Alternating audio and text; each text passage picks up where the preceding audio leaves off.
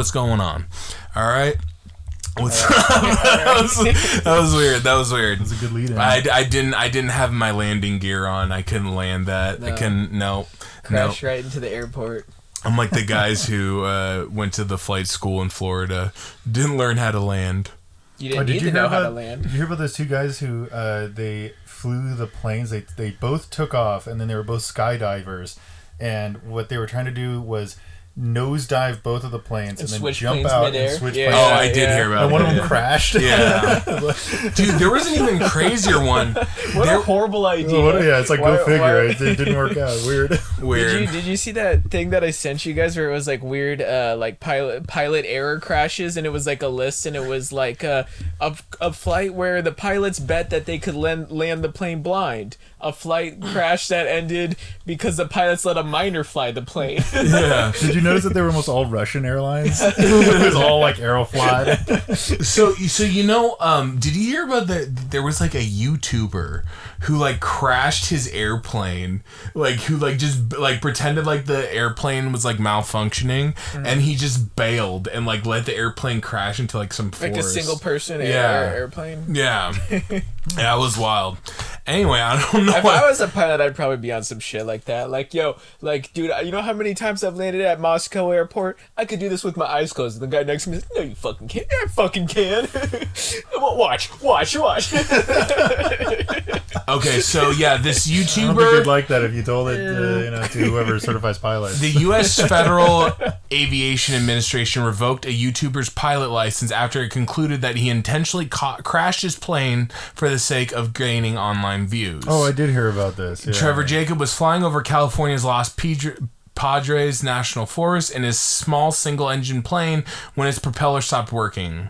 And so basically, in the video, he's like, oh yeah, it's not what's going on, it's stalling out. But weirdly, when he bails out of the plane, he already had his parachute on. Okay, so he did have a parachute. He already had his. Did he kill himself? Because no. Some flights there has been incidences where a pilot of a commercial airliner kills himself by flying a plane. It happened in the Alps several years ago. And the speculation about Malaysian Airlines, the one that went missing, is that the pilot did suicide. I've heard that's unsubstantiated. Yeah, I mean, like, it's just a theory, but so. The guy is like, he's like frantically being like, oh God, what am I? But he's acting. And he jumps out not only with already having his parachute on, right? It wasn't like he had his parachute in the back. It was already on his back, all right? And he fucking jumps out with his GoPro stick. And people were like, that's a little weird if either you were having like a plane malfunction. Like, he just like, let me make sure I grab my GoPro It's stick. just those snap decisions, you know? Oh God, what do I need? Parachute 1. GoPro stick, definitely. You know, when I was younger, like my late teens and early 20s, I wanted to be a pilot. Not because I wanted to fly planes, but because I heard pilots is the profession that gets laid the most. Like, out of they did a survey, like who gets the most sex, and they're like pilots. And so even to this day, I'm like, maybe still. One of the favorite contestants on one of the recent seasons of The Bachelorette was a pilot. Oh yeah, he was like super popular. Yeah. I bet because they're fucking awesome. How can you be a pilot and not be cool? I didn't like that guy that much. Yeah, I thought he was kind of. I don't know. I think there's a lot of uncool pilots. A hot take. You're gonna say that about Captain Sully, who landed in the Hudson. Yeah. He didn't even do a flip first. Yeah, he didn't even do a barrel roll, dude. So I'd love to be a pilot. It'd be sexy as fuck. I'd be getting laid all the time. Off the top, we got to talk about our boy Elon. Noted pilot. Well, I wouldn't be surprised if he like started making claims like he flies a spaceship or something. Well, notoriously, his brother Kimball was on a certain Lolita Express a lot. Oh yeah. Yeah. So. Well, with all this Elon Musk stuff on Twitter, what I've noticed is every tweet about him, somebody in the replies will post the picture with him and Ghislaine Maxwell. Yeah. Isn't it fun? Isn't it funny how everyone's like, I think it's Ghislaine, but everyone just says Ghislaine. It's not Ghislaine? No, it's like Lane Maxwell. No, I think it's Giz. Ghislaine? Yeah. It's a French name. It's isn't it like Ghislaine? Yeah. That would make a bit more But sense. Ghislaine is way better. Ghislaine. That's Ghislaine yeah. Ghislaine is perfect for the media. Yeah, that's true. Anyway, context but makes it yeah, sound people even are being like, grosser. post this picture before Elon bans it. And it's like, bro, relax.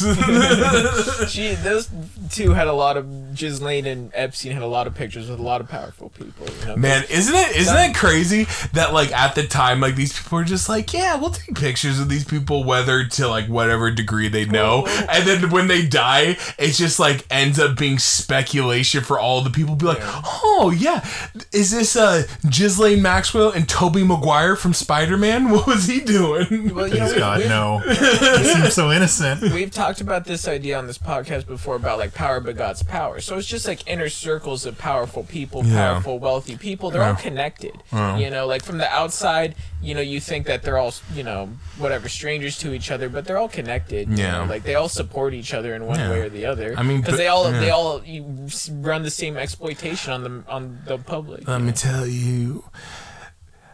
Jeffrey Epstein had a great pilot. That's why I liked his plane. Who was that pilot? Osama bin Laden. That's right. But as of recording this, I think it was just announced, like, yesterday, Elon Musk acquired Twitter. Well, Takeover. the deal got accepted, but it hasn't been finalized. But for, what'd you say, Zach? It was 44 million? Billion. Sorry, not million. Sorry, that's chump change. 44 billion. That's crazy that fucking... How much did Disney buy Star Wars for? I remember when I saw the number quoted for Star Wars, I was like, that's insane that Star Wars now has a value amount, and that's how much it's worth. But like, it was single-digit billions. Yeah, it wasn't 44 billion that must be one of the most valuable things on Earth. So a product you're gonna worth buy a 44 huge company billion? like that. Come on. A product worth 40... I mean... $4 billion. 4 billion. Well, the real question is, what is the product? I mean, I guess that is, you know, one interesting thing that I've heard people say that Elon's touted that he's going to do with Twitter that people actually say could be a good thing is that he wants to release the code or the algorithm, the open source. You know, he wants to make that public.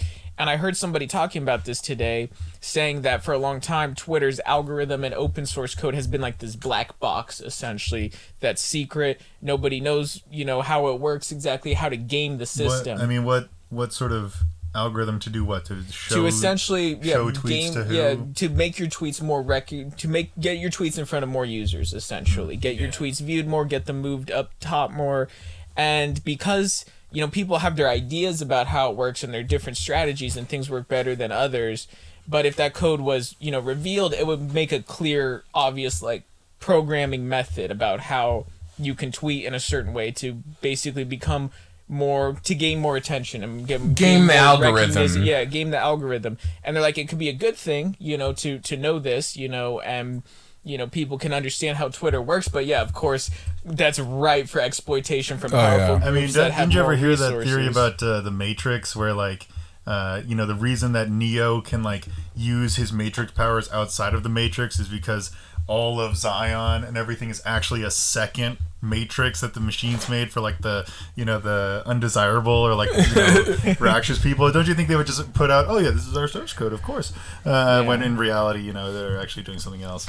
You know, I mean, that's highly possible, sure.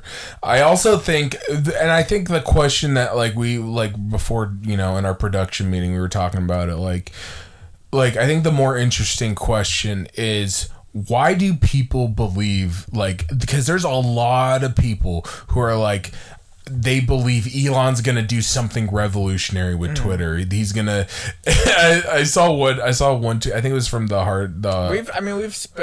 We've talked about him a lot recently because of this story. We've talked about him on the past two podcasts. You know, so I mean, people already know how we feel about him.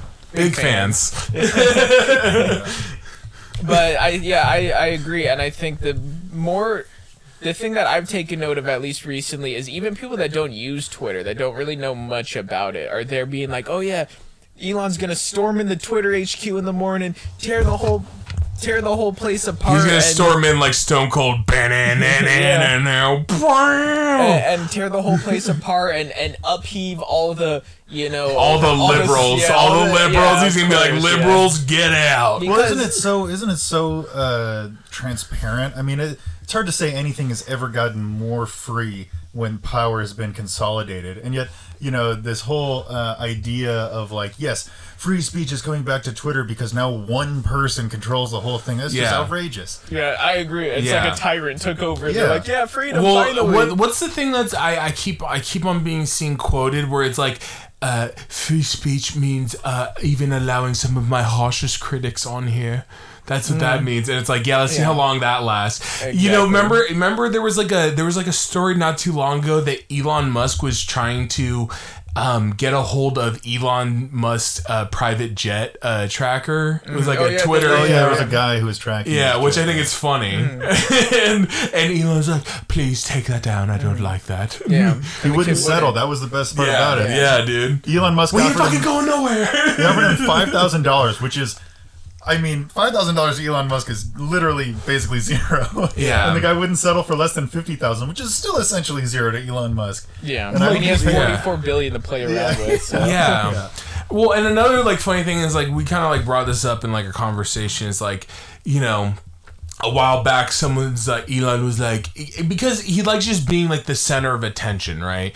And it was like during like all these times when people were like questioning him over his taxes and him not paying his fair share, and he goes like, show me where paying $6 billion would solve world hunger, and then like you said when we were talking about this, like.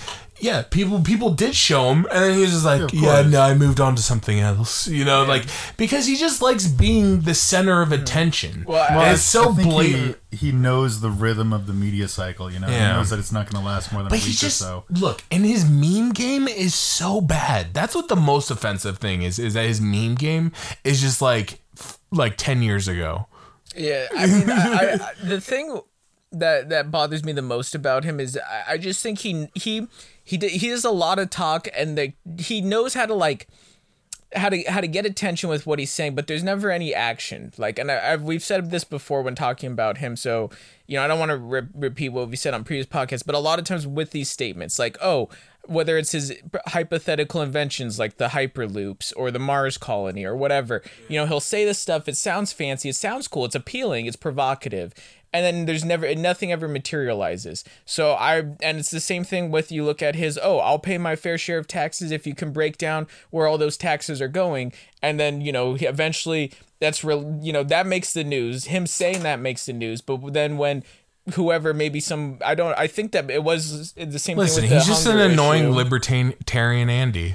Well, like, eventually somebody comes forward and like, hey, here's how $6 billion could help, feed the world, and like, he just ignores that, it's like all talk to stir up the pot, to stir the issue, and I think, you say he's a libertarian. I think he is, because I think he frames himself a lot as this renegade outsider who's fighting these power systems, like, I'm not political. I'm just against bureaucracies. The implication being like, yeah, exactly, like, I would pay the money to end world hunger, but nobody can show me what would happen with it because the system is ran by these, exploitive charities who are just take all my money and pocket it themselves. That's his implication that he's making when he says, show me how this money will be spent to solve it. You can't, because you're just gonna pocket it, because that a line of argument is a false dilemma that if only I knew how it was going to be spent, I would spend the money.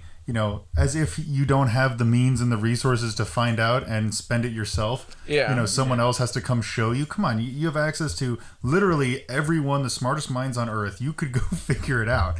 It is just a clear show that the real drive was never there in the first place. Exactly, and I think. What will happen with Twitter is, again, all the talk, free speech absolutism. That's been the big phrase that's been thrown around to describe him coming in and tearing down the Twitter bureaucracy that's being upheld by, liberal elites or whoever that are censoring everybody. He's going to run in there, tear down all the censorship barriers, tear down, you know, all the restrictions, and make it this bastion of free speech, the public forum, when in reality, like, I honestly, like, I use Twitter a decent amount. Even after the purchase is complete, and I don't think we're going to see much changes. I don't think, because obviously how Twitter runs works for them. I mean, the company's worth, and you know what's $44 billion. On like kind of just like a worker stance, which I kind of found kind of shitty, is that like all of these workers were basically left at the whim of Elon Musk, right? And they were like uncertain about their jobs. They were like, what the hell's going on? This seems like okay, so Elon Musk just sends a tweet out being like, I'll buy all of Twitter, and then like we're just gonna like change everything up.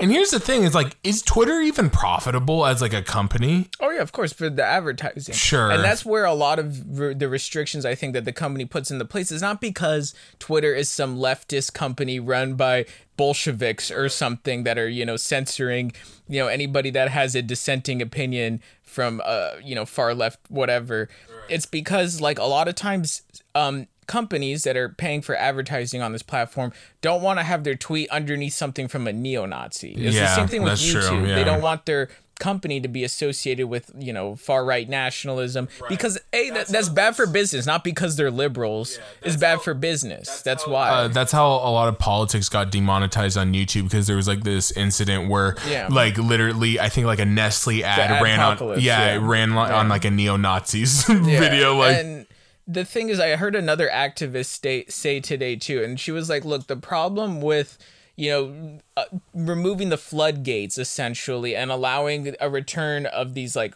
you know, extremist voices on the right or the left or whoever, you know, is a lot of times people's free speech is restricted, especially on these social platforms, when if somebody, let's say a trans person or a woman or somebody of color, has an opinion that these hate groups don't like, and these hate groups are allowed to roam free, is a lot of times targeted harassment and campaigns of like harassment online chases those voices offline. So in a way, just opening the floodgates and allowing hate groups to just run free can target people online and chase them off and reduce other people's free speech. So that's what I thought that was an interesting point that this activist made, and in terms of saying like, hey, like if we just allow hate groups to run amok, like they're gonna target harassment towards certain people they don't like, usually, you know, minorities and what have you, and those people's voices are gonna be harder to hear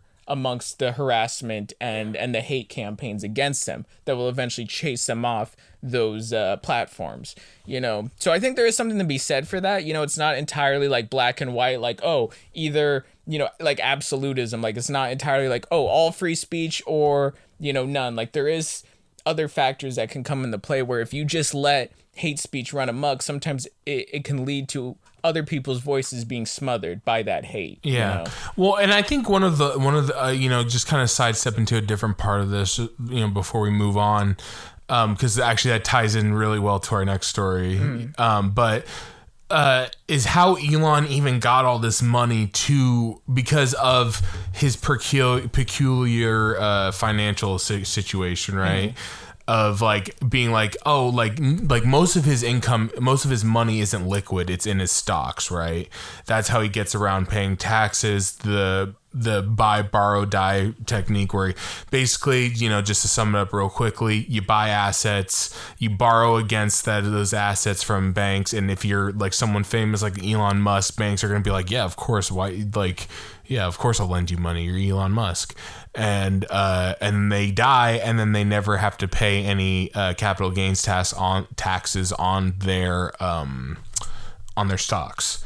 So basically, like, Elon is straight up, like, a lot of this money that he's getting to buy this is just straight up like money borrowed from banks.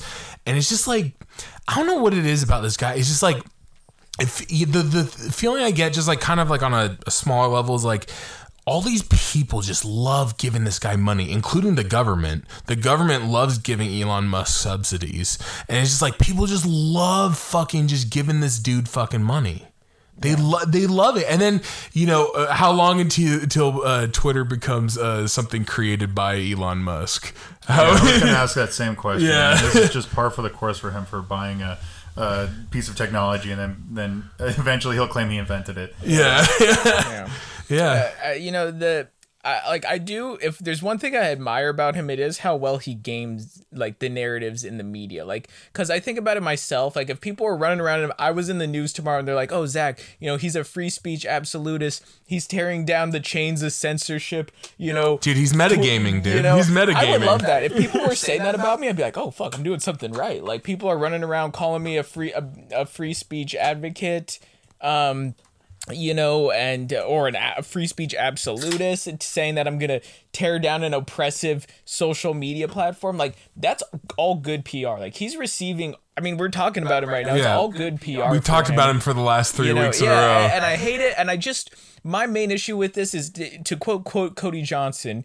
Elon Musk is not your friend. If anything, he's at best he's an exploitive, entrepreneur, and at worst he's a wannabe fucking digital tyrant. And you know what's the funniest part too is I love looking under Elon Musk tweets and seeing all the simps being like, oh yeah, the liberals are mad. Notice me, Elon senpai. I tweeted one thing about Elon Musk the other day. I said I've had Elon Musk blocked on Twitter for a couple of years now, and I take satisfaction in that even more now that he's the owner of Twitter. And I didn't get any interaction on it other than one response that said, "You're a fucking edgelord," and I was like, "Oh, great, okay. Great, yeah, okay. Dude, yeah."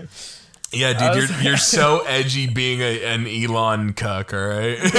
Online. Yeah, I'm very skeptical. I can't imagine very many ways that this works out for Elon. Yeah. I got, in my own, schadenfreude, I kind of hope he totally trashes the platform and it becomes a hate speech bastion, and then he loses $44 billion. Yeah, it becomes Gab. It becomes Gab or fucking Telegram, and But listen, let's not pretend that Twitter was already not a cesspool. Like, Twitter is it has been a cesspool for a long time, and he's not gonna do shit like you said. It is good for conversation. Like, I feel like Twitter, out of all the social medias, is best at stirring conversation. But it's a lot of people. It's a lot of people talking, but not a lot of good discussion. You know what I mean? Yeah. Because the back and forth on Twitter is always it is hostile. It's always hostile. Yeah. Well, because and this is good. You want to talk about linguistics. This comes down to a base level of tone can't be, explained over text. So I mean, that's what I feel like a lot of problems boil down to, is that you can't express tone. Well, if you're a novelist, you can. But yeah, I understand what you're saying over basic social media, quick conversation over text. So everything is always taken in the most bad faith possible, the absolute most bad faith possible. So fuck Twitter, but I'll still use it because it's probably the best social media platform because it's so wild. I honestly think it's probably my favorite. It's my favorite as well. Out of the biggies, you got your Facebook, your Instagram, Snapchat. I'm not even allowed on. Too toxic for permanently Snapchat. banned from Snapchat. Too toxic for Tinder. And you got TikTok now, although I will admit I've never given TikTok a fair shake. Twitter's probably the one I enjoy the most using. It's the one I have the most fun just browsing and going down weird. Yeah. Or even Reddit, which has been a long time. I've been on Reddit since for over a decade. And I still use Reddit to this day, but I do feel like Reddit is the closest comparison to Twitter. But it becomes echo chambers. Yeah, Reddit's more echo chamber-esque than I think Twitter. Well, and you also talked about that at the start of the Russia-Ukraine shit. It really made you be like, oh, I don't want to be on Reddit right now. But yeah, so I think he's just, like Andrew said, I'm super skeptical of him. I think he's full of shit. I think he's gaming media narratives, and I think he loves all the press that's kind of reacting to him in a way that he's like, oh, bringing down the shackles of oppressive Twitter, that's so fucking, come on. This guy, It's just so cringe. It's so cringe. And it's like you said, Andrew, when in history has has something gone to from like kind of, I mean, obviously like it was the shareholders that owned it, which who the fuck knows who those people were, but it was a public company, to being like one tyrant owns it. When has that ever led to more freedom? Have you seen have you seen Jack Dorsey? That guy looks haggard as hell because he's just been through so much bullshit with Twitter. I mean, the guy sucks too. Yeah, but, Jack Dorsey's, fuck Jack Dorsey. Yeah, too. fuck him. But like, he's probably just like, God, please get me away from this. He's like, I just want to get away from, because people get mad, it gets super political. I just want out. Maybe one last point on this before we move on. Donald Trump said he was going to come to come back to Twitter. Okay, for sure coming back if Elon Musk lets him back on. Oh, definitely. Although I do enjoy like the format of his like when he does like those press statements where it would be like, from the desk of the 45th president, and like, you know, like we talked about the golf, the hole-in-one, man, that is still. But yeah, you don't think? I think he'll probably come Guaranteed he comes back. There's no way, Guaranteed. dude. He was having too much fun. He was reaching too many people. He's got his own bastion of free speech social media platform. I can't remember what it's called, but he has his own one. Nobody uses it. Well, yeah, that's exactly right. He needs a bigger stage. Didn't he say once like, "Happy Easter to my even to my haters"? This past Easter, he sent out one from his desk of the 45th president that said, "Happy Easter even to the radical left," which we all know owns Twitter. And thank you, Elon, for buying Twitter to destroy the radical left. Thank you. All right. We can all be happy in that fact. Yeah. Switching gears, though. Let's go to this Libs of TikTok story. You know, the Twitter-related story. Twitter, yeah. Or as you like to call it, Titter. Shut up. So, yeah, it's, you know, it's probably one of the biggest, probably the biggest piece going on around, you know, that garnered a lot of attention this past week. Technology-related pieces, yeah. On online social media platforms and whatnot, especially on Twitter. It was an investigative piece done by a Washington Post reporter, Taylor Lorenz. Well, you know, like what I was saying was that this Libs of TikTok account, I first noticed it on Twitter, even though I know they have an Instagram, and I'm pretty sure they also have a TikTok, obviously. But I first noticed them sometime last year, and their general posting was that they would take videos from TikTok of, I think the name speaks for itself, liberals of TikTok, right? But they would take like videos of, in particular, like their favorite targets. A lot of queer people. Yeah, like queer people, transgender people, and especially like LGBT teachers. Yeah. You know, and it's obviously conservative leaning page. Oh, definitely, because the goal is that they're trying to be like, oh, look at how insane liberals are. Like, here's this, you know, transgender student talking about, you know, how they think, you know, more, you know, right, and a lot of issues in classrooms should be talked and about. A lot of these videos, if I'm going to be completely honest, it's either like cringe or like super annoying. Yeah, and it's just like stuff that I normally just wouldn't take. I mean, I'd just be like, whatever, like who cares? This account like boomed in popularity over the past like half year. So Joe Rogan is a noted fan. Oh yeah. Let me just briefly go over some of the points in the article, and then we can kind of talk about it. Well, I want to tell my story first. Oh yeah, tell my story. Go for it. So, I'm recently I've been a bit inspired, and I have an interest in pursuing journalist work. I want to be an investigative journalist, and so I've interacted with this account before because I felt like they were very like just gross in how they presented.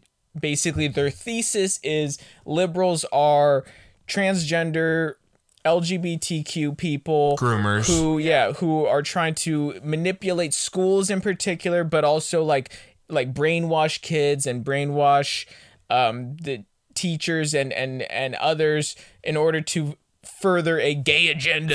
Gay agenda, brother. Essentially, it's like without them saying it, because obviously now you say that gay agenda stuff, it sounds ridiculous in 2022 to say talk about the gay agenda.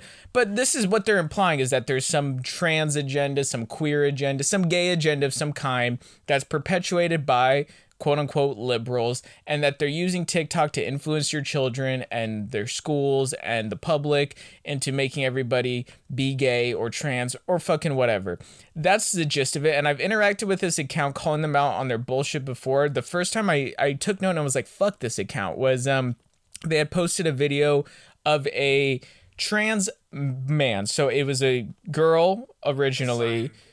Yeah, we have to get into all the specifics. It was a girl. She was born as a girl, transitioned to being a boy. Sorry. I just need to break it down simply. I just need to look. I'm on What's this going on person's here? side. What's going on here? I'm on this person's side. I just need to break it down simply. Person was born as a girl. They transitioned to being a man. They looked like they were maybe in their late teens, early 20s at the oldest. And they had posted a video complaining about how they were forced to use the wrong bathroom, i.e. the girls' bathroom, when they wanted to use the men's bathroom. And Libs at TikTok posted this video implying that it was a man at birth trying to use the girls' bathroom and was upset about that, when in fact they had like already, because the person is a trans man, wants to identify as a man, is identifying as a man. Right.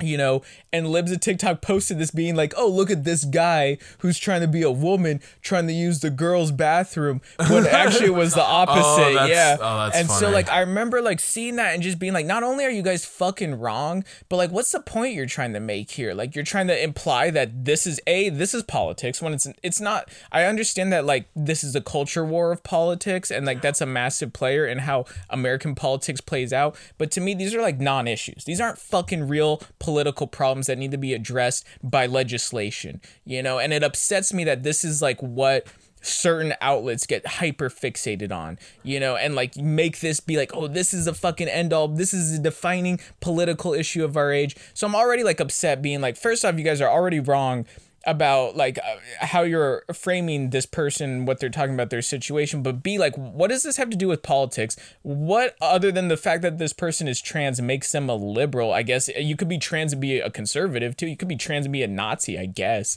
you know. But like, I'm like, what the fuck is your fucking point in taking this person and their complaint about being asked to use a different bathroom than they felt comfortable using, you know, like how does that translate into politics, right? So I'm upset about that. I'm thinking about that. And I'm like, really, what they're doing here is they're trying to manipulate the reactionary public. You know, the reactionary public, especially the right-leaning reactionary public, see something like that and they're like, unbelievable. This trans weirdo is trying to storm their way into a girl's bathroom when there's really a man, and they're trying to, you know, diddle children or fucking whatever they think. Yeah, their mind always goes to that place, which is real sus coming from the Republican Party. So I'd seen repeated stuff from this page before, and a few weeks ago, I see something and I respond to it, and I'm like, literally all of what this page is a, like, essentially a propaganda front. I'm trying to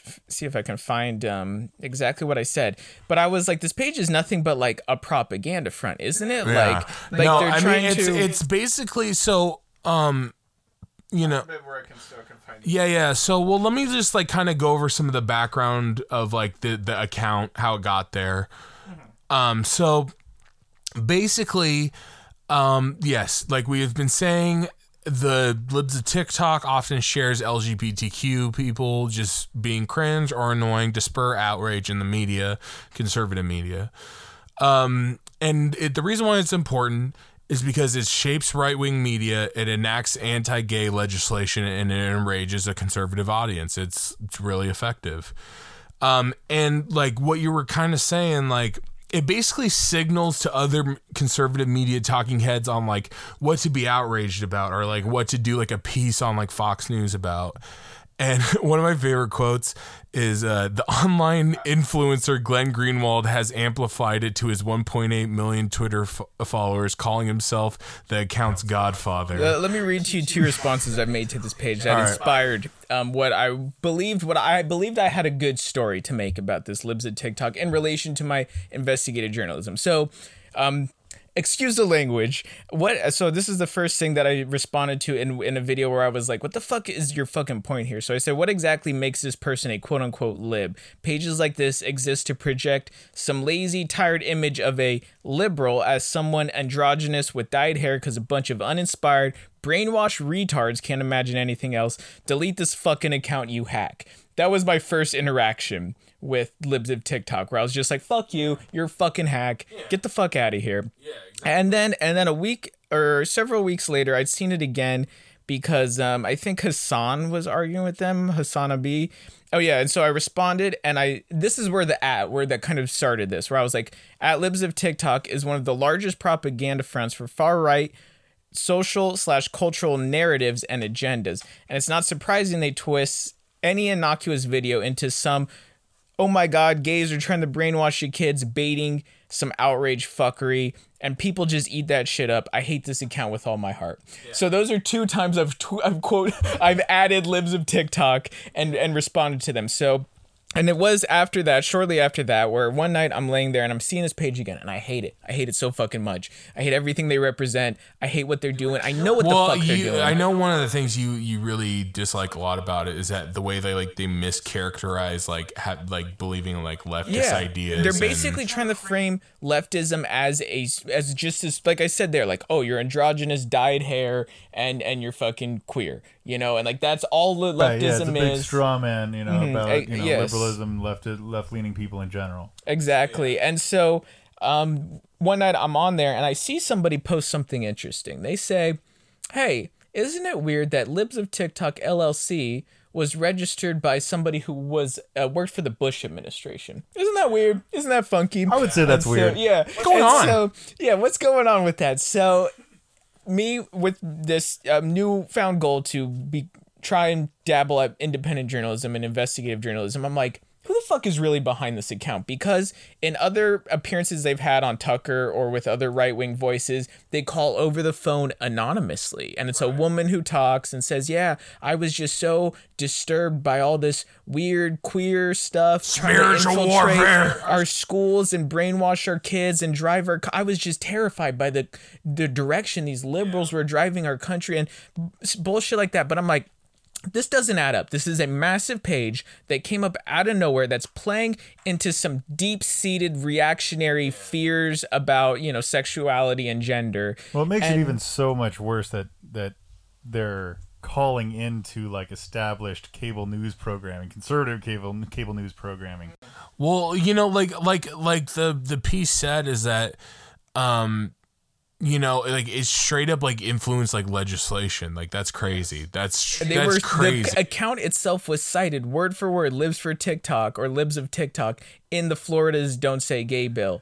Right. So they have had a massive influence politically. So as I'm thinking about this and I'm seeing that they have an LLC registered under a Bush administration attorney and all that, I'm like, okay, this is, in my personal opinion, a very well-funded, and we've talked about this idea of astroturfing that right-wing groups love to do. They like to make something look genuine and independent and a grassroots movement, but secretly behind the scenes, there's a lot of, they're well-funded, it's well-orchestrated, and it's well-concerted, directed effort at creating a straw man, like you said, or derailing the political narrative, or just villainizing the other political side. Because I find it interesting also the people that like Libs of TikTok, i.e. your Joe Rogan types, who Joe Rogan has a lot of leftist and liberal sensibilities. I do give him that. But then somebody like that sees the Libs of TikTok's page and sees the people on there, does it is, annoyed by it. Because like you said, these videos are really annoying.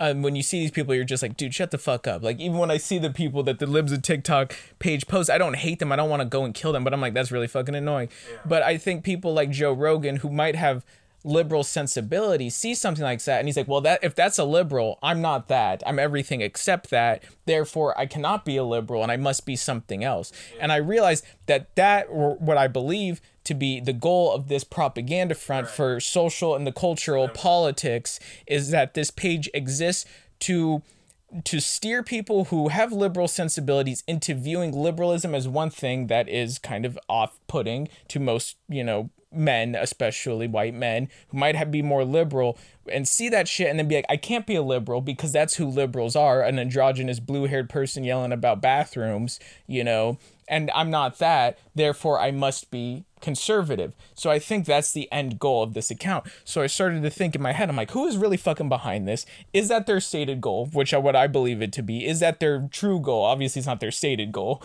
but is that their true motive, you know?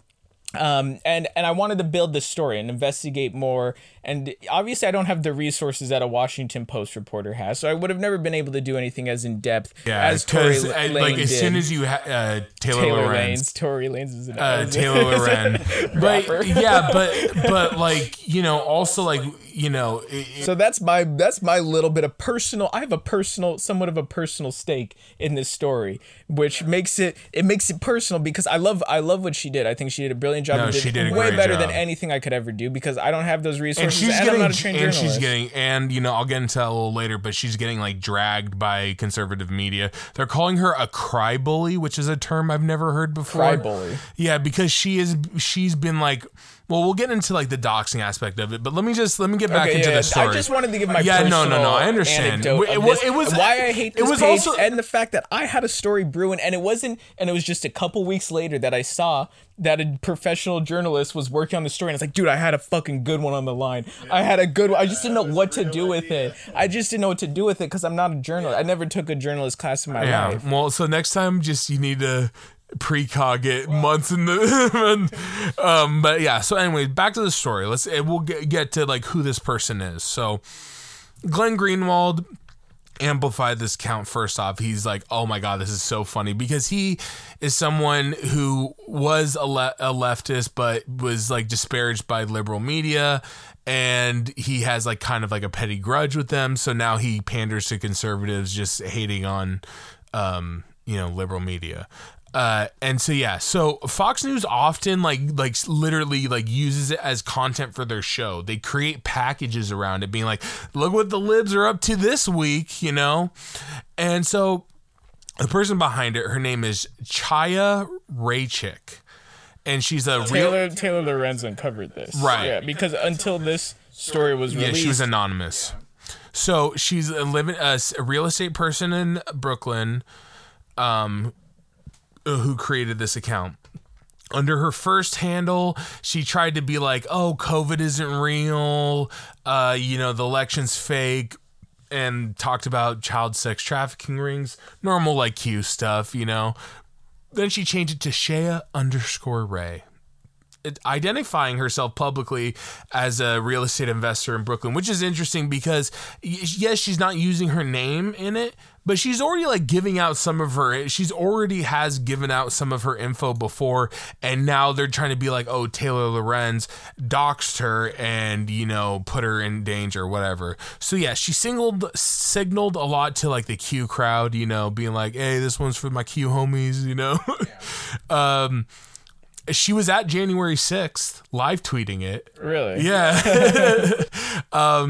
But so she's in the thick of the fuckery. By early last March, she pivoted to so she's someone who's like trying to get a page that's popping off, right?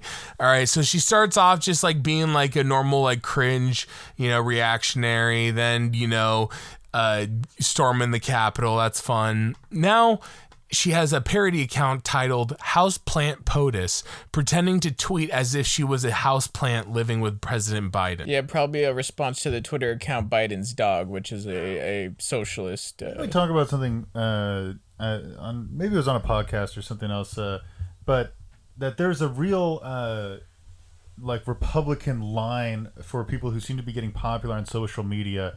That you know, people from Republican media will come up and say, you know, there's a lot of money to be made in, you know, guerrilla conservative media. It's so easy to be a conservative commentator. Well, it sounds like this is somebody who maybe got their toes wet and then was then approached like, hey, what we'd like to do is have you find all the examples you can so that then we can then feature them as like this person just happens to be outraged. Mm-hmm. Oh, most definitely. I definitely do think that's how it went. That she started to dabble, and then the conservative propaganda machine noticed how lucrative a page like that could be, and then reached out to her. And then that was when the LLC was made under the Bush administration attorney and whatnot. But the plant parody account never took off. On April 19th, she pivoted her account once again to Libs of TikTok. That was April 19th of last year. Libs of TikTok got its first big break, as you mentioned, when Joe Rogan started promoting the account, and he called it Libs of TikTok is one of the greatest fucking accounts of all time. It's powerful. Joe. Yeah. By January... That shit's not powerful. That shit's whack. By January of this year, Rachik's page was leaning hard into the groomer discourse. And I saw that myself, like, and you probably have noticed it too, where they start going like, oh, these teachers are talking about their sexuality. Well, they're talking about their gender expression, but they confuse it for sexuality. And then they're like, oh, they're trying to groom your kids, you know.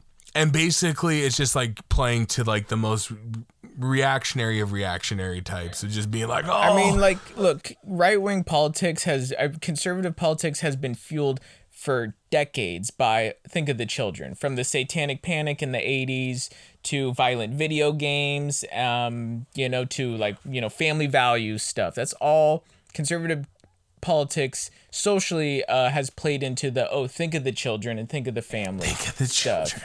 Fuck the children. They've used that as one of their main like go-tos, because how do you say, oh, fuck the children, in all reality? Yeah, you could say that, but, it doesn't play well when you're on the, campaign trail.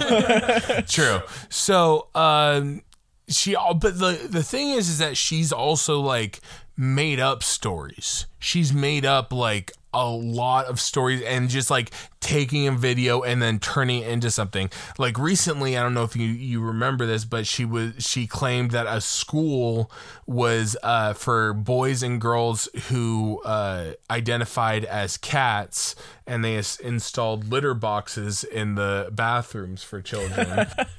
Was it a real story? Yeah, go figure. Yeah, think about that. Like, come on.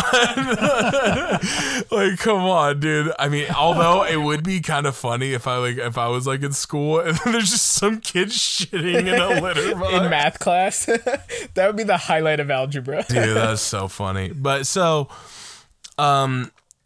basically, she's trying to create this narrative that adults who teach children about like LGBTQ identities are abusive, and that being gender nonconforming is a mental illness, and referred to schools as a government-run indoctrination camps for the LGBTQ community. By March, Libs of TikTok was directly impacting legislation. DeSantis press secretary Christina Pushaw credited the account with opening her eyes and informing her views on the state's restrictive legislation that bans the discussion of sexuality or gender identity in kindergarten through third grade. Yeah, what a bunch of bullshit. As if her views weren't already solidified, and this wasn't some sorry excuse to say, now I see the light. Yeah, now I see it. So yeah, and basically that shit got signed and passed, and it's crazy that this all spawned from an Orthodox Jewish lady in Brooklyn who's Orthodox Jew. Yeah. And she is basically like not only like given life to conservative, talking heads, but also like, it's crazy that Joe Rogan plays part. I'm like, the fact that stories, man, and they come back and then the roads lead back to Joe Rogan. As a longtime fan, it's just like, oh my god. Well, as a major talking head of the conservative media machine, I think it's pretty obvious. Yeah, I mean, especially nowadays with how he is. I think 10 years ago he wouldn't have given a fuck about a Libs of TikTok. I mean, there obviously was no TikTok, but he wouldn't have given a now I think that kind of stuff plays well with his audience, to say, oh, check out this. Aren't they fucking crazy and weird, and we're badass, remember?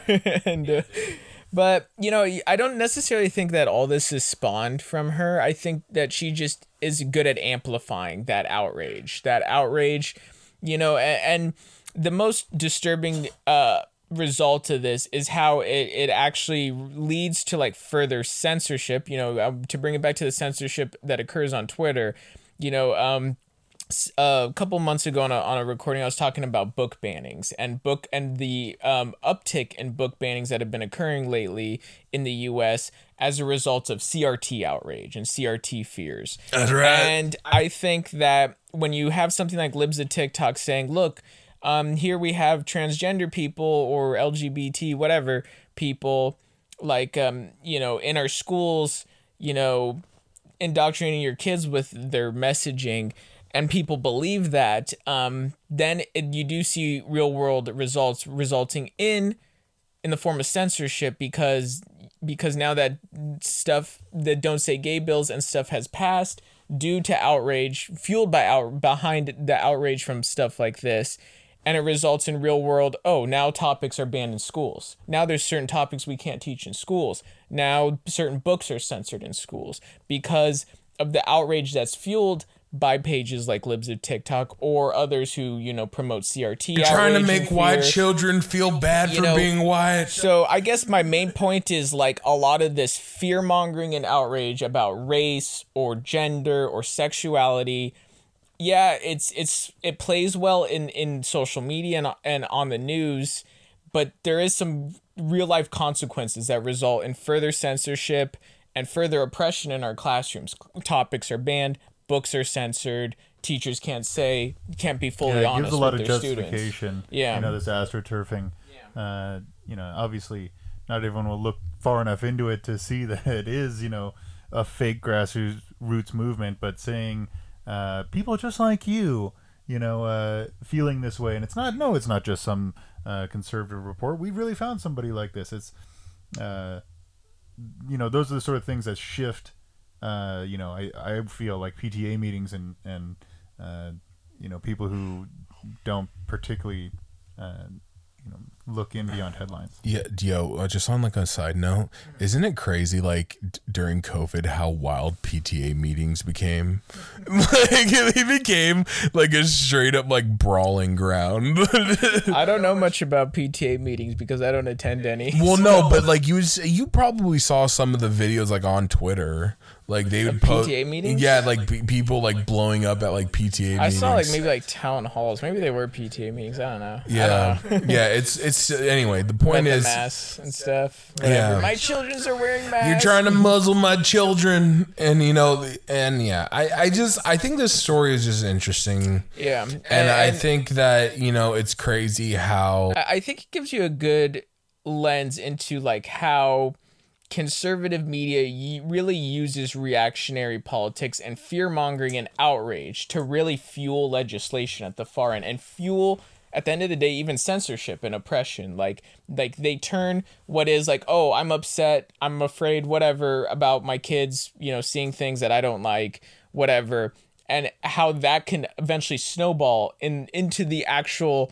legislative side of things, and then we end up with further censorship and oppression in places that that plays well with for politicians to appeal to their base or whoever by being like, okay, I will ban these books. It's like how Florida recently banned math books, and if you looked at the math books and results of their CRT, you know why? Because it was gay math. That's why. Well, what it was that the math book had presented like a diagram, and it was not even like done in the context of politics. It was just a diagram that it had like it was like, if you identify with liberal politics, you're most likely less perceived as racist, where if you identify with conservative politics, you're more likely to like be perceived as racist. Like something that was like a study that was presented in a math book to just like a statistics or something class, and that book was banned because of that graph. Yeah, and what's even sadder that I feel about this, it really prevents real discourse. I generally don't like people who think the whole world is a stage and we're all just watching all this fakery. But here's a legitimate case of some fuckery that's going on, and I'm sure there are real people who feel this way, and of course this is playing to their poor impulses, but it's easier to assume now that like, maybe that person's just a fake page stirring up bullshit. I'd much rather have a real conversation with somebody who feels this way than have to think about, oh well, maybe this is just some nonsense. Maybe trans people don't deserve to be forced into killing themselves. Honestly, like I said earlier, like I think conservative politics in the U.S. has done this for a while now, where like, especially like in the 80s, the religious right was born out of stuff like the Satanic Panic. Yeah, like, they're trying to teach Satanism to your kids. No, you know what's interesting is that like if you like look back even as not that far long, like far. Well, I mean, I guess it is 20 years ago, but like the early 2000s, the religious right were like. They were like what they think the liberals of today are, like trying to like police, speech and trying to like, there was like, I remember there was one guy and they still are, if you think about it, they're policing speech in schools. If you can't say I'm gay, if you're a teacher, if a student asks, why do you have a husband, Mr. O'Reilly? And he says, I'm gay. He's not allowed to say that. Like, isn't that policing speech? Yeah, no, it is. It is. Look, the reality is that, discourse, I mean, people don't want to have fucking discourse. All right, let's just be honest. People, no, they just want to be upset. They just want to be angry. Well, that's too damn bad. It's a necessary part of a democracy and a functioning society. Nah, I just want to get angry. Yeah. Gay Satanists in the schools. They're trying to teach cultural Marxism to my young boy. So, fuck libs of TikTok. We'll end it on that. But you had on another interesting story you kind of brought when we were talking before we recorded about this himbo food influencer. Oh, yeah. So this is also a social media related one, but not so political. So, just quick backstory. In February 2021, Bon Appetit removed a Leon video about seafood canning after viewers. He has a show on the Bon Appetit through the Bon Appetit publication called It's Alive, where he basically uses experimental means to ferment meat, essentially. Yeah, an amateur meat fermenter, dude. What could go wrong? So basically after this video about seafood canning, there was warnings of a potential botulism risk. His audience basically called him out and they're like, yo, dude, like, it's cool. But, this could be actually pretty dangerous. Like, you have, like, a live colony of bacteria forming, and maybe some of that bacteria is not safe to ingest. I apologize, and if you did see the recent It's Alive episode, please don't water bathe your cans. Then, he had to apologize again, because he joked about in a June 2017 video, oh, no one's gotten botulism since 1920. And recently, the reason why he's kind of come back up is earlier this month he was fermenting pastrami, right? And the same concerns were raised. He wanted to experiment with curing meat naturally. And dude, no. This is why we have the FDA. But well, I was telling you that I saw that some of the stuff he's marketed, he had a shirt that says It's Alive approved but not FDA approved. And okay.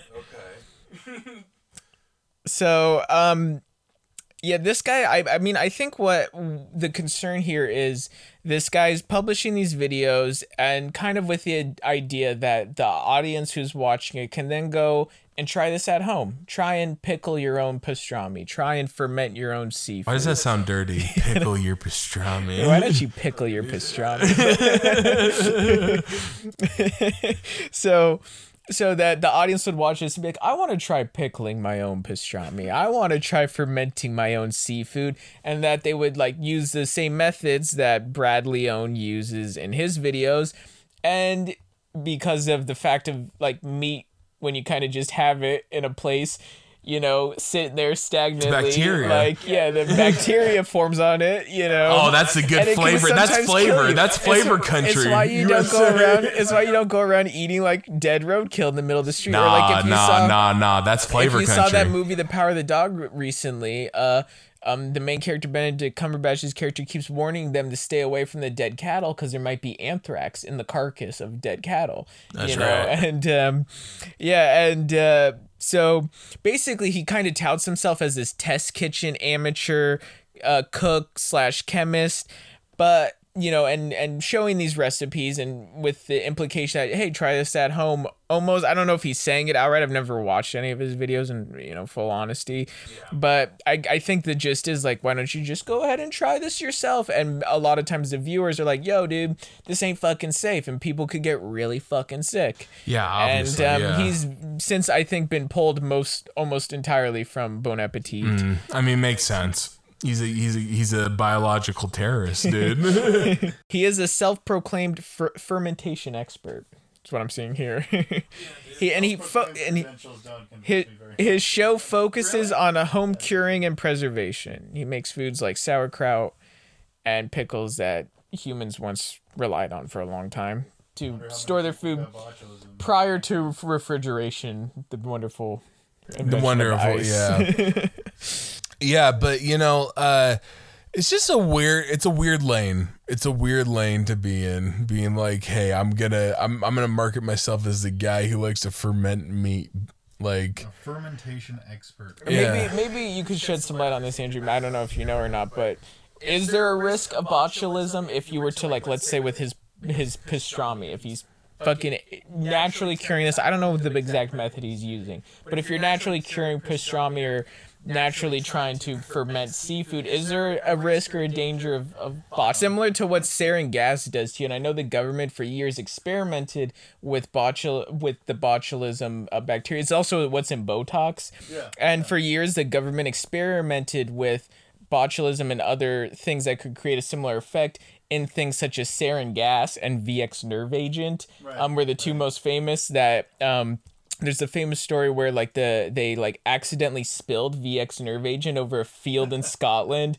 and it killed like a giant herd of sheep and stuff. And it's essentially like the same mechanism where you contract it and your entire body is unable to, or contracts or is unable to contract, and your diaphragm can no longer work to pull air into your lungs, right? Yeah, one way or another. That's how you die from sarin gas. It's a slightly different mechanism. War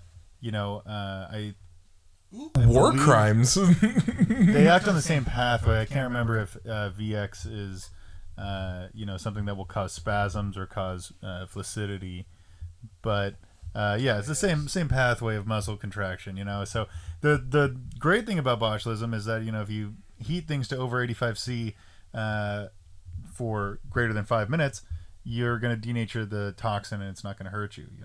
And even, they say babies, don't feed babies honey because it might have, botulism spores, which are like dormant bacteria. If I want to get rid of my baby, feed it honey. That's fine. You can eat botulism spores all you want. You'll be fine.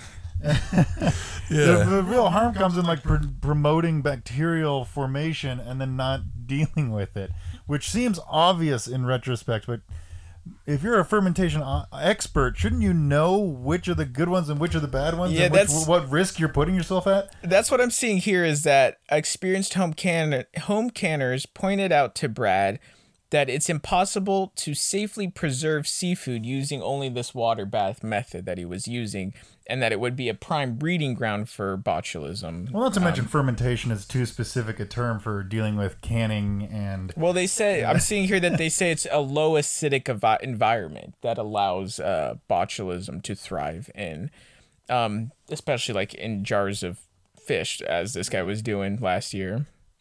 Yeah. Yeah, I don't know. I think what I'm seeing here is when you pickle something, you want to make sure it's acidic enough that it's hostile to any bad bacteria, and then so that they die. When you can stuff or jar stuff, then you heat it up so much. That something can exist. You're just killing the flavor, dude. You're just killing the flavor. I want you to eat a big, full tablespoon of botulism bacteria, Clostridium botulinum. So let me read you Brad's statement. So since the second video with the pastrami was posted, Brad has apologized removed it from his page and stated, "I apologize again and will do better as a teacher and a student of food." Well, good for him. I think that's appropriate. And, well, wait, that was the first one for the fish. Yeah. And then I went and did it again. Because in the recent one with the pastrami that brought this story back out into light, it says here that, again, experienced canners were looking at it and were like, that's not what pastrami should look like. It's lacking a traditional pink color because he safely failed to use any a significant amount of nitrate that would, I guess, that is necessary for curing meats in order to prevent it from, prevent bacteria from forming in the meat. Yeah. By overall, just a really bad idea. If you're presenting yourself as an expert, maybe try not to make stupid mistakes. That's right, Andrew. That would be my final word on it. Yeah, no, it's a very... dude, I feel like if you're jarring your own shit, you're a really strange person. I think I would jar stuff. Yeah. Maybe I'm a very weird person, but... I'm picturing you with you having a basement that has embryos and vats and loose eyeballs. You've never seen my basement, then. Yeah, dude. That's exactly what it looks like. People ferment their own liquor and stuff, so it's essentially the same hobby, That's what actual fermentation is. I could see you going out that way, dying from your own homebrew. I could definitely see you going that way. Let me read you a tweet this was an Instagram response that somebody gave to Brad. So this person says, "Hey, I made that brisket recipe just as you described it, and now I have absolutely atrocious diarrhea. I mean, mind-boggling diarrhea. Did this happen to you after you ate it? Thanks." Yeah. Well, you know those old Oregon Trail games where you got dysentery or you got cholera or whatever. Those are all bacteria too that you could possibly catch from improperly curing meat. And guess what? People die. Yeah. What's going on? But yeah, I think, I just think, hey, if you're out there, you want to jar your own stuff, probably a bad idea. Well, the funniest thing about this story to me is Brad has made a point of time and time again, he calls this show It's Alive, implying the fermentation process is, you're using bacteria to cook things or preserve things in some way. I don't know. But his show's called It's Alive, and he's constantly made a joke of skirting FDA regulations and skirting basic safety measures in making these foods, which, is fun to an extent until you end up with atrocious diarrhea. As that person described. So, you know. Yeah. I don't know. It's part of the experience. You're right. It's part of the flavor.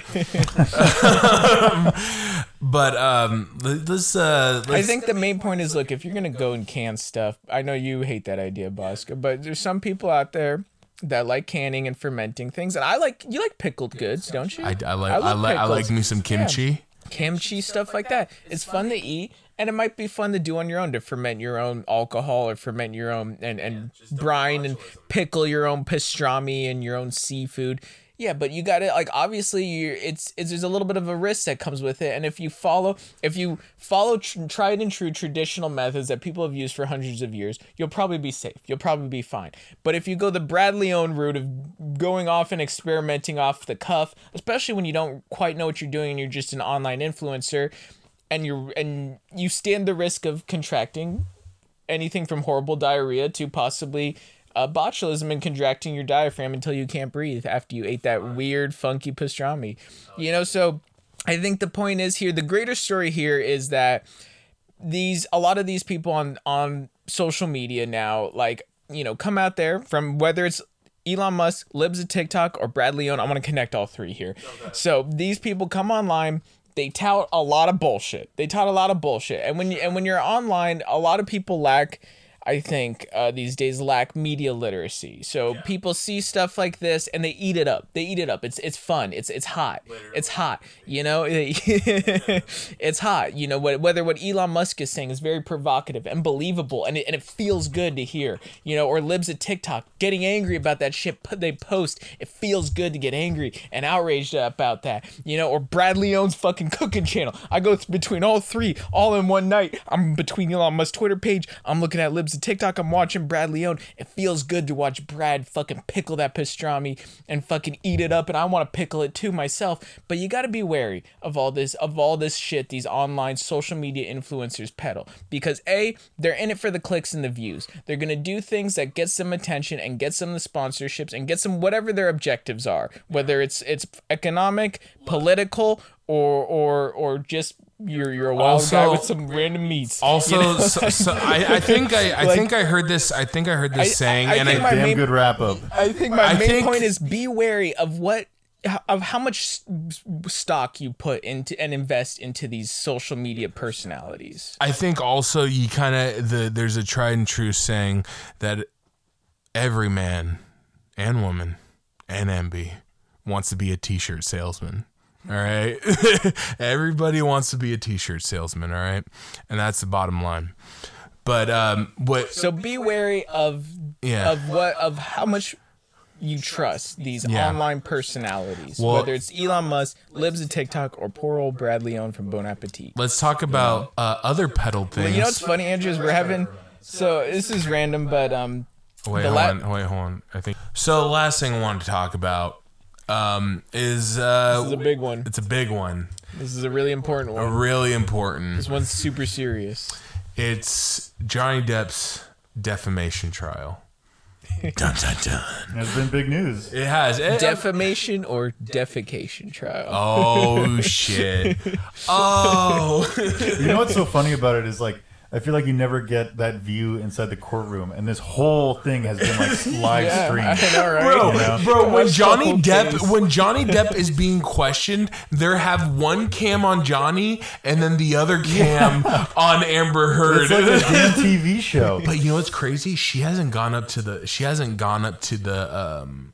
to be like questioned yet. I think she's gonna be like the very last. Gonna be big views. Oh man, that's gonna be wild. Spectacle. Oh my god. Well, you know, it's like they say, the O.J. Simpson trial changed everything, because it was after that trial that they're like, oh shit, fucking big profile cases with a celebrity, super profitable for the media. Right. Yeah. Well, the first thing I want to talk about, and just in the on this topic is, you know, when these allegations first came out about a year or 2 years ago, I was like, yeah, okay, Johnny Depp's a woman beater. Fuck him, he sucks. Yeah. You know what I mean? Like, I will fully admit, I was fully on, like, you know, I had no reason to not believe it. You know, there was pictures of, like, her with, like, you know, looking all bruised, and I remember the conversation because I said I like Johnny Depp, or what I say when I took that Myers-Briggs personality test, and whatever I scored, it was like, oh, famous people that have the same personality, and the top one was Johnny Depp. Yeah, I was like, oh, cool, you're admitting something right now. Yeah. But the thing is that was when you said he's a woman beater, and I was like, what? No. The thing that's interesting about this is that the thing that's taught me too, especially, is that nothing is ever like black and white. And my thinking back then, you know, I definitely probably in my life had more like kind of dogmatic, kind of like stubborn views. But like, you know, like when you actually like think about it, like, so they had this uber toxic relationship that was definitely mutually toxic. Let's be honest. And basically it ends, and then she's just like, okay, well, I'm gonna come out and just say all the bad things that he did, and to kind of like gain kind of ride the rhythm of the Me Too movement. You know what I mean? It's kind of gross. Yeah, because she did come out with these accusations in the height of that hashtag Me Too stuff. You know? Right. And so she became like a speaker after this. Like she did like lectures and stuff like that about. How is she famous? She's an actress. She was an actress. Okay. Yeah. What was she in? Recently she's in Aquaman. The one with Jason Momoa. Okay.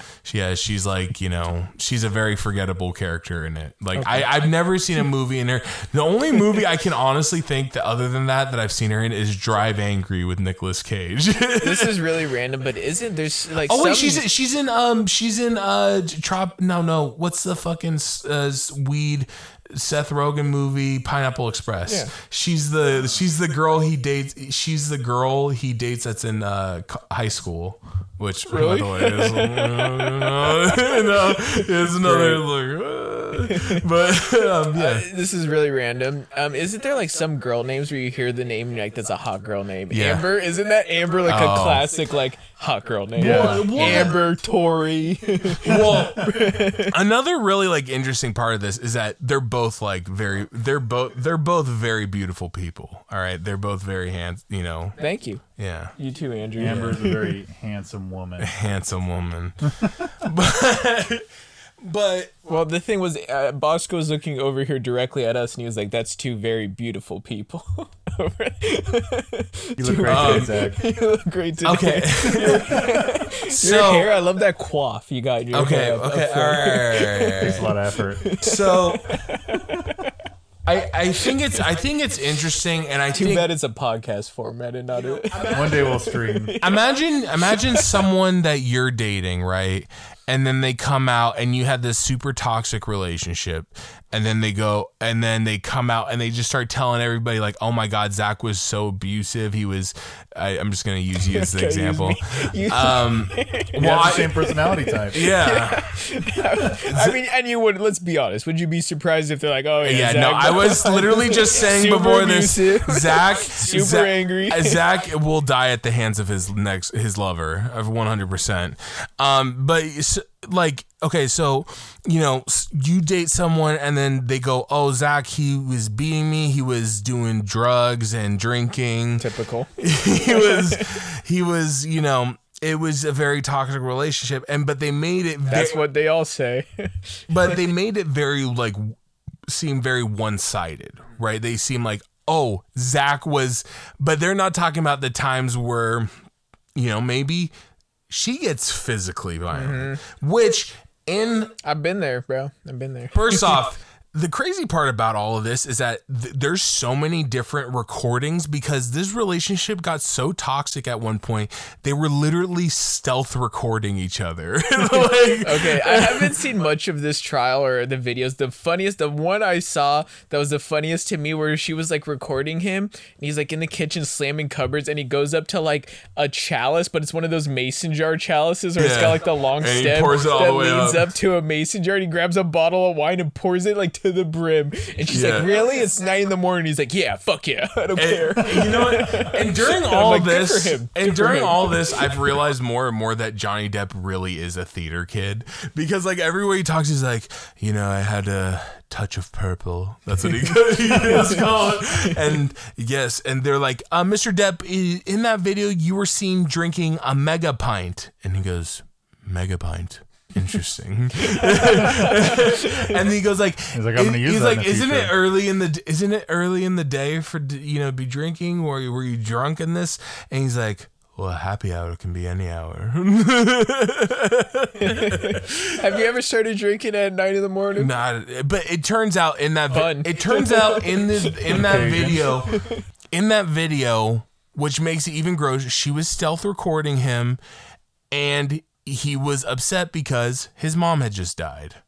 That was literally the day his mom... Look, if there's any day you're allowed to wake up at 9 a.m. and pour yourself a glass of wine to the brim, it's the day after your mom died. Yeah, sure. And, Johnny Depp, he's struggled a lot with addiction. A weird thing, especially now, knowing what we know now about Marilyn Manson, his name gets brought up a lot in this trial. It'd be like, oh, was Mr. Depp hanging out with Marilyn Manson? And now that you know...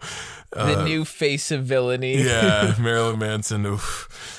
But I don't know. I find it interesting because she seems like a very controlling person. She seems like a person who wanted, throughout this whole relation, wanted to control the narrative, wanted to control, like, not let Johnny speak for himself. And basically, she was gaslighting him. And a lot of these clips, it's just textbook gaslighting. Like in the one, you might have heard this one, but where she goes like, I was not punching you. I did not cold cock you. I was hitting you.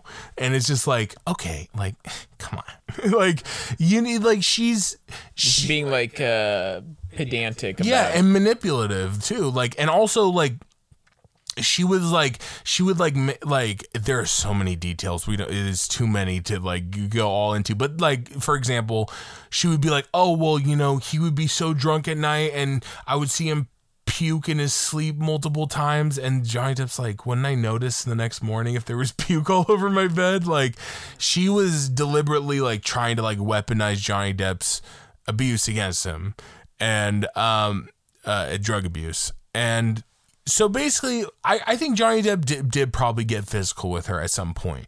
But it, from all matters, like, I mean, like, she straight up sliced part of his finger off by throwing a bottle at him, which was wild. Like, she used allegedly makeup to create the impression that she was bruised and battered which is very weird.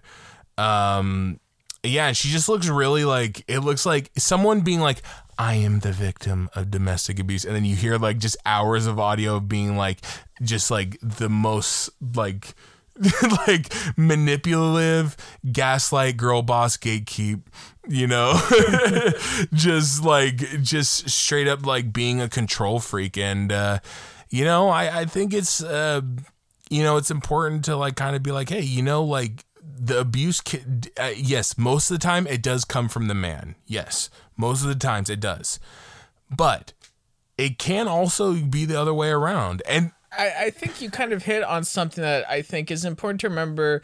When you see these events unfold, like within the public sphere, whether it's Johnny Depp or Marilyn Manson, as you mentioned, or others who get accused of abuse, the old cliche, I think, always rings true, because when you see these incidents play out in your personal life amongst people you realize, like, there's always two sides to everything. Like, it takes two, and there is two sides. Like, yeah, okay, obviously something could happen where one person will look a lot worse, especially if they lose their cool big time, and get physical, especially, or get really, angry, but like, you don't ever see the full picture, and once you hear from both people, you can look at both people and be like, yo, I understand why this person's upset and angry and why they got so mad. And you can also hear from the other person and be like, look, I understand also why that person's upset and angry. Like, a lot of times in these, especially domestic disputes and issues between partners, it's not always cut and dry, like black and white, like, oh, one person is the aggressor and the other is the innocent victim. And of course that can happen. Yeah, I think it's definitely both, but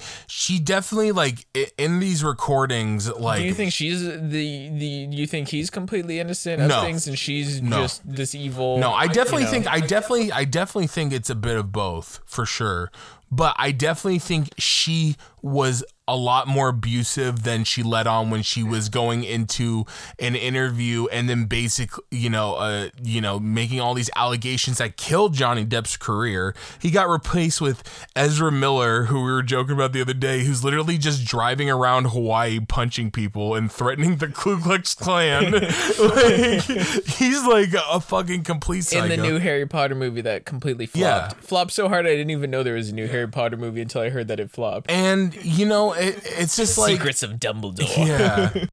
And it's just, I don't know, man. It's just, the guy is just like, this girl completely made it impossible for me to work again. And it wasn't as... That's where the libel case comes in. Right. Because libel with I've heard this, libel with like big companies is an easier case than libel between like two individuals. Like, if it's a libel case that a company's suing on, it's easier for like a big entity to win a libel case. Yeah. But between individuals, it's super fucking difficult, and you have to prove that the person knowingly lied with the intention of like harming your career and harming your income. Well, so I think there's a possibility he could win this case, sure, but I don't think he even cares if he wins. I just think that he wants some of this like audio and stuff to come out and be like, look, he's doing damage control is what you're saying by bringing this to court. By saying like, hey, I'm not this horrible guy that needs to have his career even like, I'm not perfect. No, he seems to be like in the kind of between the two. I don't know. I haven't heard from her yet. I haven't heard her testimony. But, it seems like he's like very much like introspective, trying to be like, yeah, I was not perfect. I've struggled a lot with addiction, but this toxic relationship, it was bad for both of us. But it wasn't just like, it wasn't just like Johnny Depp just like whacking her over the head with a bottle. Like, it was like straight up like she sliced part of his finger out. The most important one, and we'll end it on this allegation, the pooping in the bed. I mean, the defecation. Yeah. Wait. Before that, I also had to mention too that in some of the recent revelations, there's like been audio recording where she does like if you leave me, I would die.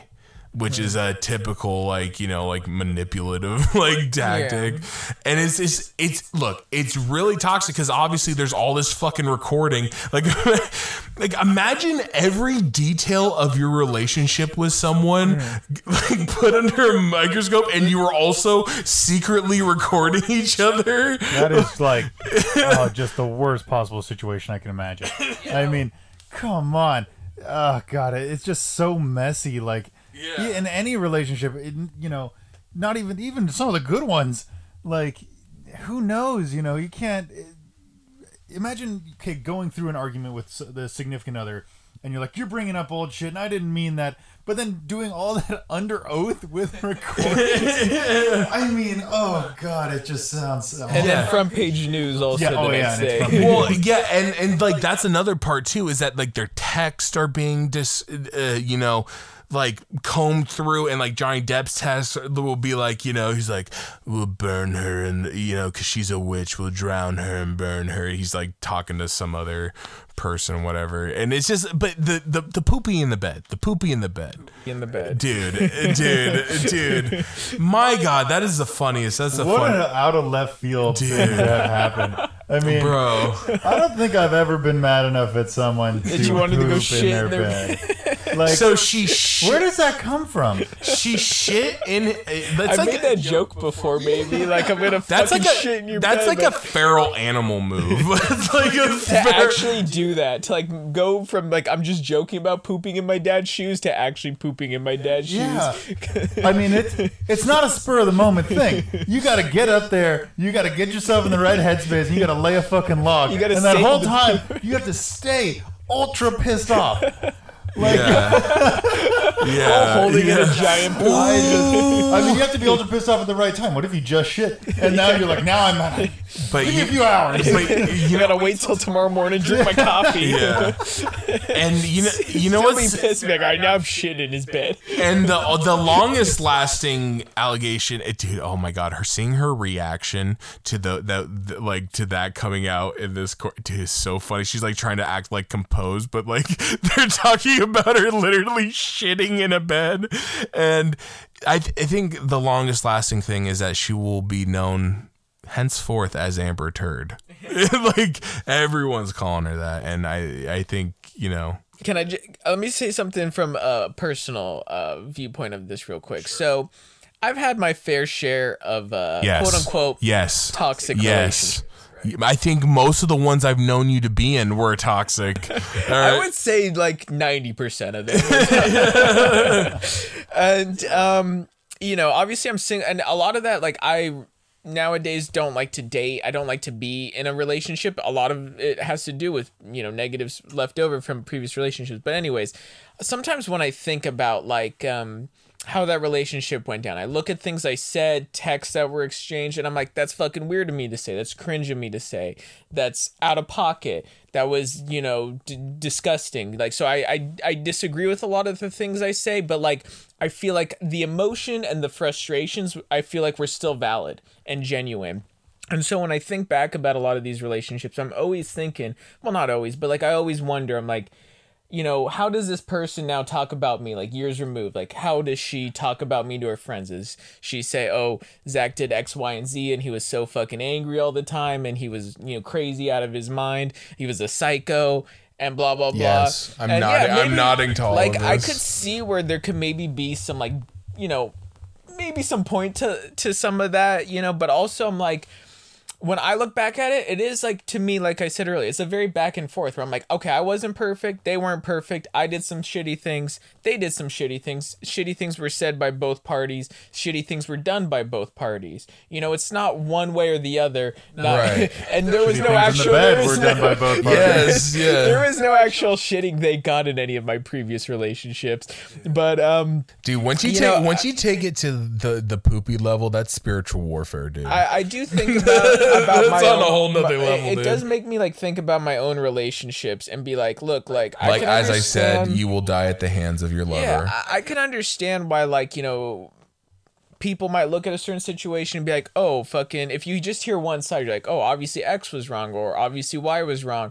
But then when like you really come down to it, in most of my personal bad or quote unquote toxic relationships, like, and I don't even like to think of them like that. It's just like, okay, like we're both in bad places at the time, or we were both going through our own shit, you know, and we were taking it out on each other, and things were said that weren't necessarily the right thing to say in those words, but the feeling was valid, you know, and the frustration was valid, and there is something I have to respect about that, and just say like, at the end of the day, it is on both people. You know, nobody's right or wrong 100%. It can definitely be more one-sided for sure. It definitely could, but that's like why I don't most like of to the talk time about most of my past relationships and disparage the other person outright. I don't do that often. Yeah, but okay, ever. here's just another side thing. What is it with these celebrities and fucking just divulging the most intimate details of their relationships out in public, bro? It totally feels awkward. Like, I mean, I feel like makes it's the them same money way at the that, end of like, the you know, day. maybe your feelings were valid when those arguments, but most of the arguments I've been in, I feel like it comes out in the wash. You know, yeah, everyone, you know, people say things they don't mean, they do things they don't mean, and it's like, well, okay, yeah, we were both being assholes. Let's just leave it at that. And to pick through each and every word and comment said seems so pointless when it's like, yes, we were both in the wrong. Let's just move on. Yeah. You know, and up to the point, like, a lot of this I feel is that way, but there is a larger, you know, the whole libel case that I'm not sure how all this is particularly relevant to that. It seems like a lot of airing dirty laundry and very little like, this is how she meant to, you know, screw me. Yeah. Well, I think Bosco's right in the fact that I think the reason, whether Johnny Depp wins or loses, I think he's just trying to bring this out into the open so he can be like, hey, look, my career does not need to be completely ruined because of this. Yeah. Like, sure, think of me how you will, all things is said and considered, but like, do I have to lose my career over this? Do I have to ruin my livelihood over this? And I think Bosco's right in saying that he doesn't care if he wins or loses, just as long as the public is like, hey, you know, it wasn't 100% on him. Right. And I think ultimately he really wanted to keep it. He seems like a very private person. He wanted to keep it quiet. But like, she came out and gave her side of the story, omitting a lot. Omitting, you know, a large part of the story. Like, imagine telling just half of the details of a story. You know what I mean? It's just, you know, it's disingenuous, you know? So yeah, I mean, that's pretty much all my feelings. Also, there's, you know, also like the, like I said, the men can't be, you know, like I've seen a lot of takes being like, bro, like, it's not domestic abuse if your girl hits you. Come on. There's, I think there's a misogynistic view that like men, you know, don't really get, you know, abused by, yeah. It's like the same idea of like if like a young boy has sex with like a female teacher and they go like, oh yeah, like, you know, it's not that big a deal, even though they could definitely have like some trauma from it, you know. It's like the same idea. But yeah, so that's pretty much all my feelings on it. But it's just it's like, it's gonna go on for weeks. like still even after all this, dude. Today, okay, Great. Okay, wait. Can't wait. Wait, can I just tell you one of my favorite recurring podcast segment? Yeah. Okay. But Bosco's weekly updates on Johnny I'll Depp's tell you trial. one of my favorite parts about this. It's just like a complete side note. So one character witness was a butler, and dude, let me tell you how like professional this butler was. He like calls it going on assignment, like he's like in the spec ops of being a butler, dude. He's like this is probably the spec ops of being a butler. Yeah, dude. He's like my most important job is just being discreet. Good for him. Sounds like a real professional. Yeah, I don't know. It's just I don't know. It's just very interesting. This guy, he's like, I was a house manager for Johnny Depp. I respect that. Someone who's committed to their job. Yeah. It's professional. Yeah. And he was kind of testifying on Johnny Depp's behalf. Yeah, but he was one of the more interesting characters in all of this trial. The special agent butler. Anyway, all right. Well, that's gonna do it for us this week, Andrew. Thanks for being here. Thanks for joining us, Andrew. It's been a minute. Andrew was on episode like number 2 or 3 for our dead internet. We don't even I like count to drop in whenever I can and Dr. Drew. Dr. Drew. Don't date a girl who will shit in your bed. That's right. Today's lesson. Good advice. Words of wisdom. It was the most vile thing I've ever seen. All right. Well, we'll catch you next week. We're out of here. Peace.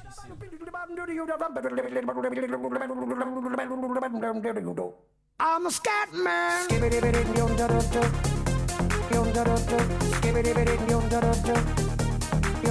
I'm a scat